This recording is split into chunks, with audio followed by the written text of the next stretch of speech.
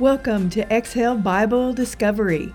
Each week, we'll take a deep dive into the Bible, going line by line and chapter by chapter to discover the truths that God has for us in His Word.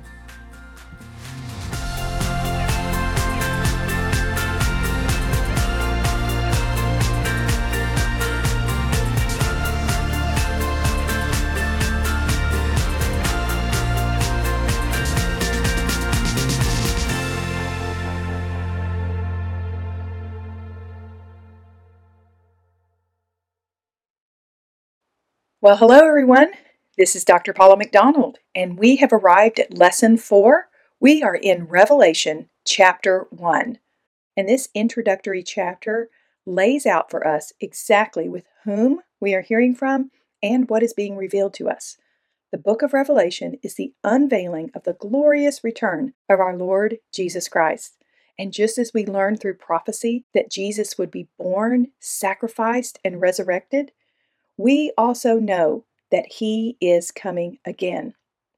This wonderful promise should be the one thing that keeps our lives from absolutely spinning out of control. And as we grapple with the daily barrage of fear as believers, we have an anchor in Christ who grounds us and helps us to stand firm in the battleground right here on earth. So chapter 1 sets the stage for what is to come.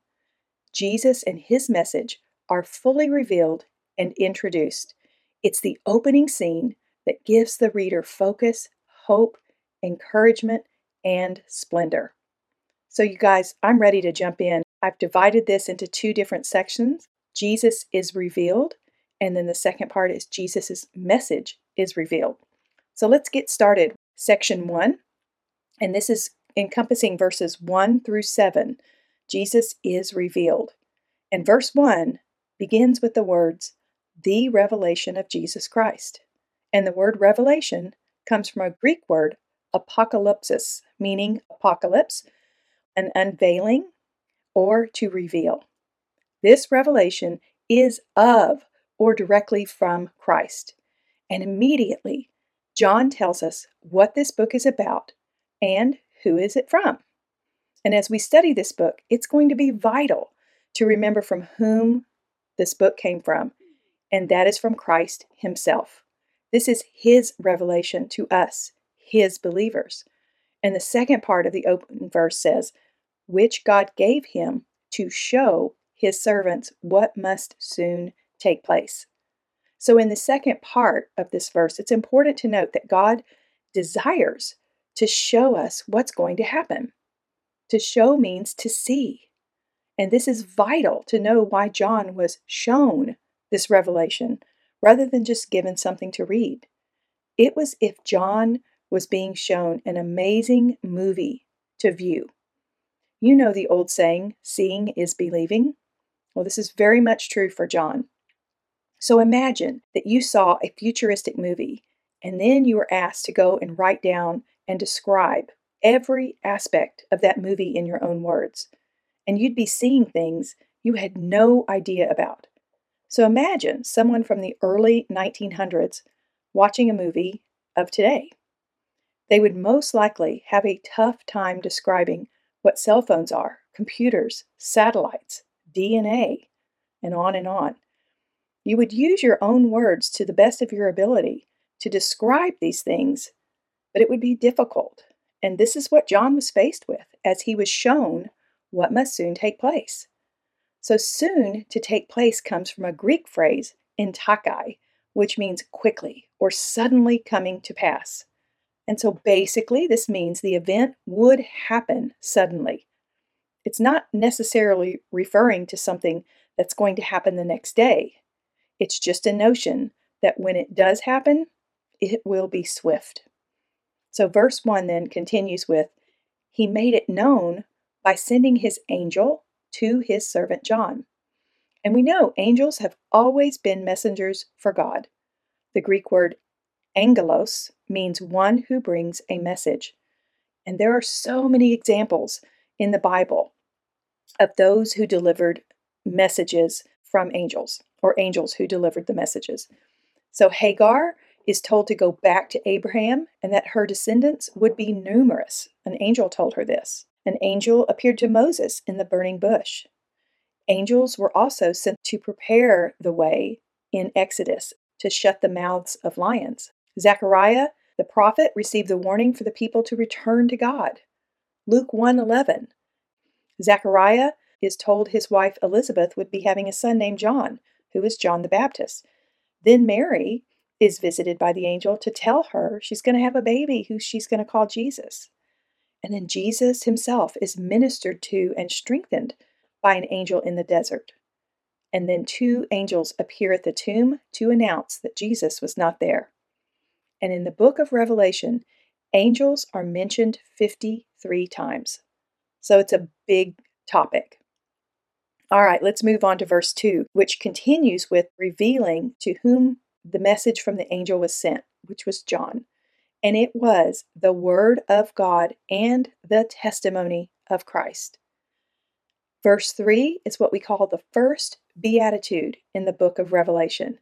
And a beatitude means supreme blessedness. Most people have heard about the beatitudes found in Matthew, but many, however, have not heard about the 7 beatitudes that are listed in Revelation. So let's look at this first one. The verse says, "Blessed is the one who reads the words of the prophecy, and blessed are those who hear it and take to heart what is written in it." The other beatitudes in Revelation are found in 14:13, which means to die in the Lord, 16:15, for those to keep watch, 19:9, for those invited to the wedding feast, 26, those who share in the resurrection, 22:7, those who keep the prophetic message, and 22:14, those who are washed clean and can enter the gate. And as we go through this study, we will get to each one of these. So the first beatitude instructs us to read, hear, and take to heart. We are instructed to read and study this book. To hear means to listen what is written, and then to take heart means to apply it to our lives. And many, many, many people miss this blessing found in the book of Revelation. Verse 4 begins with the greetings and doxology, which is a liturgical expression of praise to God. The 7 churches are mentioned as to whom is being addressed. And the verse says, "Grace and peace to you from him who is, God, and who was, the Holy Spirit, and who is to come, Christ, and from the 7 spirits." So the mention of the 7 spirits confuses a lot of people. Most theologians agree that the 7 spirits refers to a verse found in Isaiah 11, 1 through 3. It says, "A shoot shall come from out of the stock of Jesse, and a branch shall grow out of his roots. The Spirit of Yahweh rests on him, the Spirit of wisdom and understanding, the Spirit of counsel and might, the Spirit of knowledge and the fear of Yahweh. His delight shall be in the fear of Yahweh," which is God. So there are the 7-fold characteristics of the Holy Spirit, which are the Spirit of Yahweh. And you guys, we also have the Spirit within us. And the Spirit of wisdom. We have wisdom from God. The Spirit of understanding. We are given the ability to understand the things of God. And then there's the Spirit of counsel. And we do receive counsel of God from the Holy Spirit. And the Spirit of might. And certainly we have the power of the Holy Spirit. The Spirit of knowledge. We absolutely possess knowledge from God. And then number 7, the Spirit of the fear of Yahweh. As we honor God, we fear him, meaning that we honor and deeply respect who he is. We're not trembling and quaking, but we're fearing out of respect of who he is. And in Acts 2:38, it promises us as believers that you will receive the gift of the Holy Spirit. So I love that there's a 7-fold manifestations or characteristics of the Holy Spirit, just like we've seen throughout this book, the 7s. All right, moving along to verse 5, which is a continuation of verse 4. And it says, "And from Jesus Christ, who is the faithful witness, the firstborn from the dead, and the ruler of kings of the earth." So this verse defines Christ in three specific ways. One, his faithful witness. And while Jesus was here on earth, he faithfully executed his mission, which was to be a witness to his Father. His witness provided us with how we are to live. And it also speaks to Jesus' reliability and faithfulness to his Father and to his people, even unto death. The ancient Greek word translated witness also into the word that means martyr. So the second name that's given to Christ in this verse, it's called the firstborn from the dead. This speaks to Jesus' standing as a preeminent among all beings, that he is the first in priority. The firstborn from the dead means much more than Jesus was the first person resurrected. It also means he is preeminent among all those who are or will be resurrected in the future. Jesus is the firstborn among many brethren, Romans 8:29. Jesus defied death and provides those who accept him into life with him. So we are no longer dead in our sins. And the third name he's given in that verse is ruler of the kings of earth. Jesus will ultimately rule the earth when he returns. This is a promise that we can count on. So the second part of verse 5 and into 6 continues with, "To him who loves us and has freed us from our sins by his blood, and has made us to be a kingdom and a priest to serve his God and Father. To him be glory and power forever and ever." There is a lot packed into that verse and into 6. So let's break it down. So the love of Christ, his love is secure for believers. Romans 5:8 says, "But God demonstrates his own love toward us in that while we were still sinners, Christ died for us." Next it says we are freed from our sins, and by his love, we are forgiven of our sins. And the word freed implies that it is done. And when we receive Jesus, our sins are released. This love, though, came at a price, the precious blood of Jesus. Through his blood, we are washed clean from the dirtiness and the filth of sin. Psalm 51:7, "Purge me with hyssop, and I shall be clean. Wash me, and I shall be whiter than snow." And remember, hyssop was used also at the cross. It was used in the Mosaic law back in the day for cleansing, and its connection to the cross becomes a powerful symbol of a new covenant. And you can go into Exodus 12 to really look at more information about hyssop and how it was used. The next part is he made us to be a kingdom. With Christ, we are part of his royalty. In his new kingdom, we will reign along with him.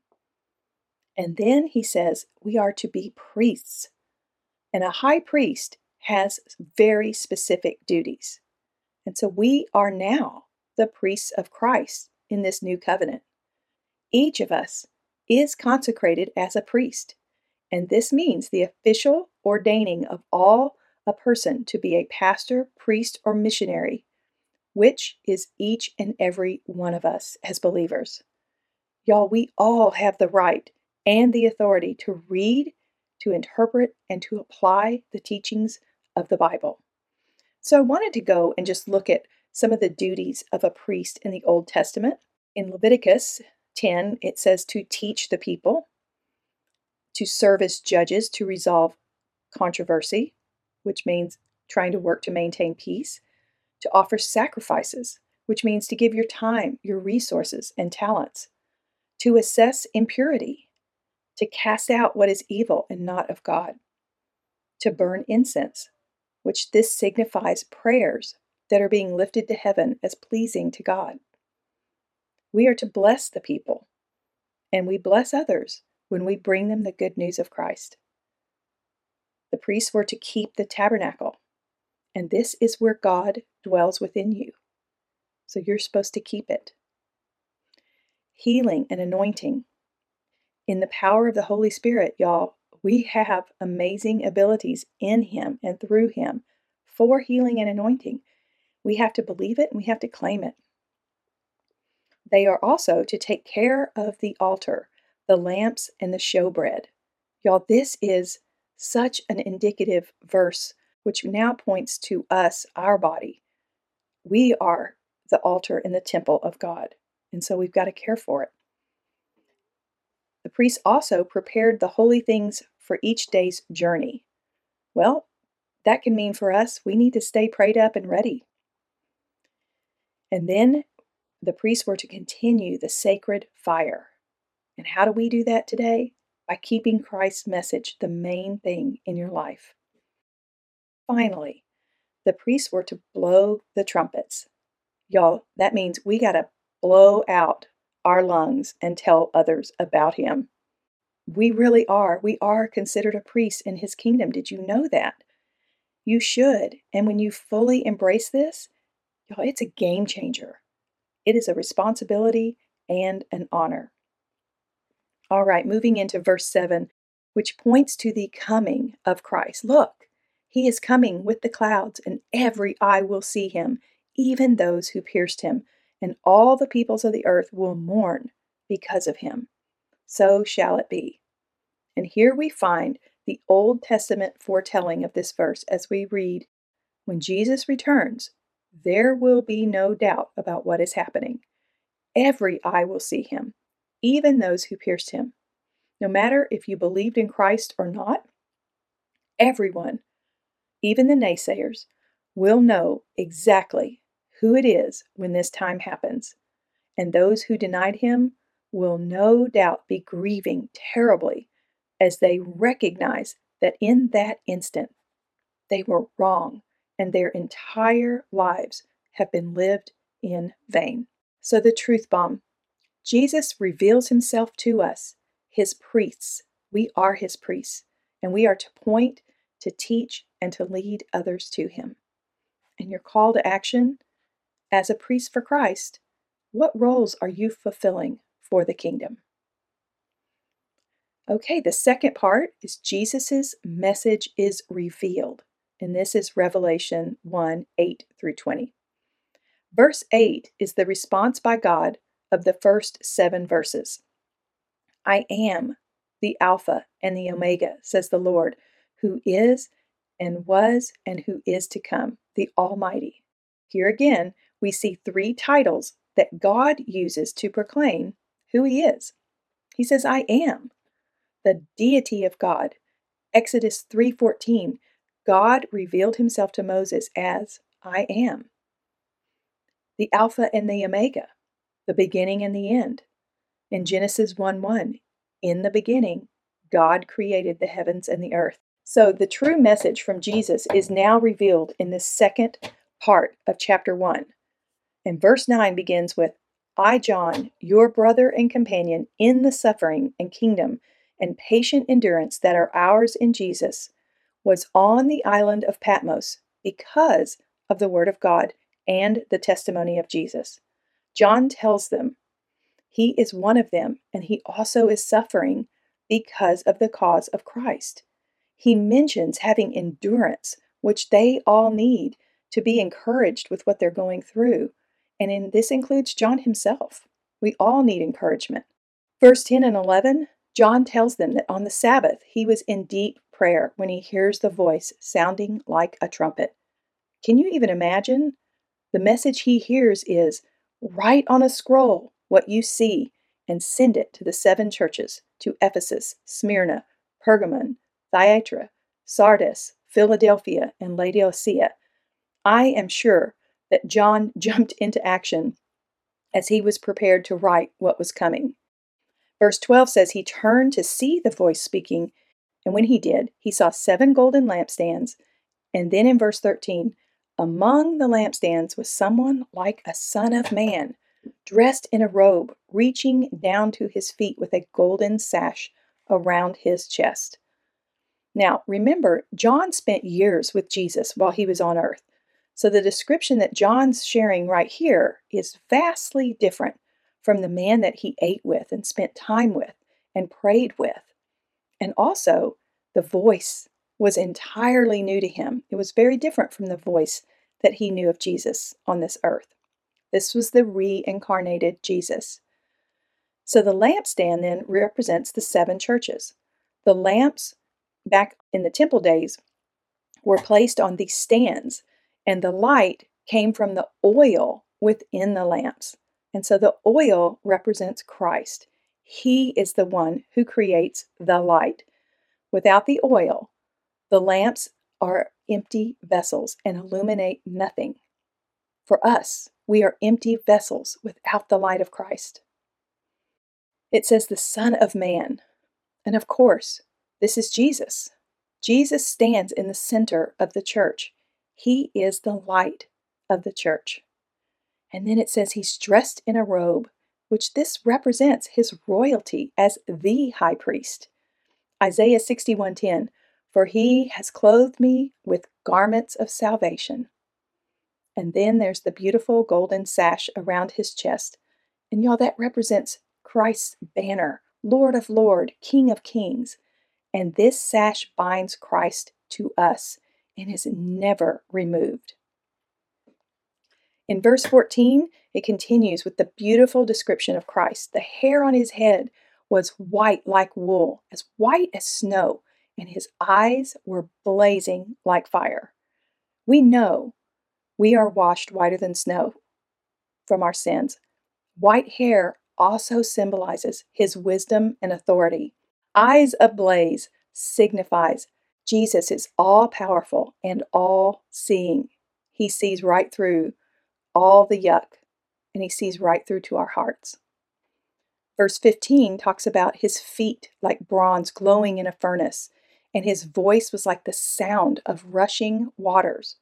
And bronze, we know, is refined in the fire. And Jesus' ultimate refinement happened on the cross, thus providing him as feet that are set in firmness and completion and power. The voice, being referred to as rushing water, had to be quite beautiful, strong yet soothing, a lot like the waves upon the shore. In verse 16, it says, in his right hand he held 7 stars, and coming out of his mouth was a sharp, double-edged sword. His face was like the sun shining in all its brilliance. The 7 stars point to the leaders or the 7 churches. The stars are securely in the hands of Jesus. And 7 is the number of completion. And it reminds me of the song, He's Got the Whole World in His Hands. Well, the sharp double-edged sword represents different types of swords that were used back in those days. There was a large, powerful sword used to kill, and then a smaller one for more precise jobs. And we know words are known to have power.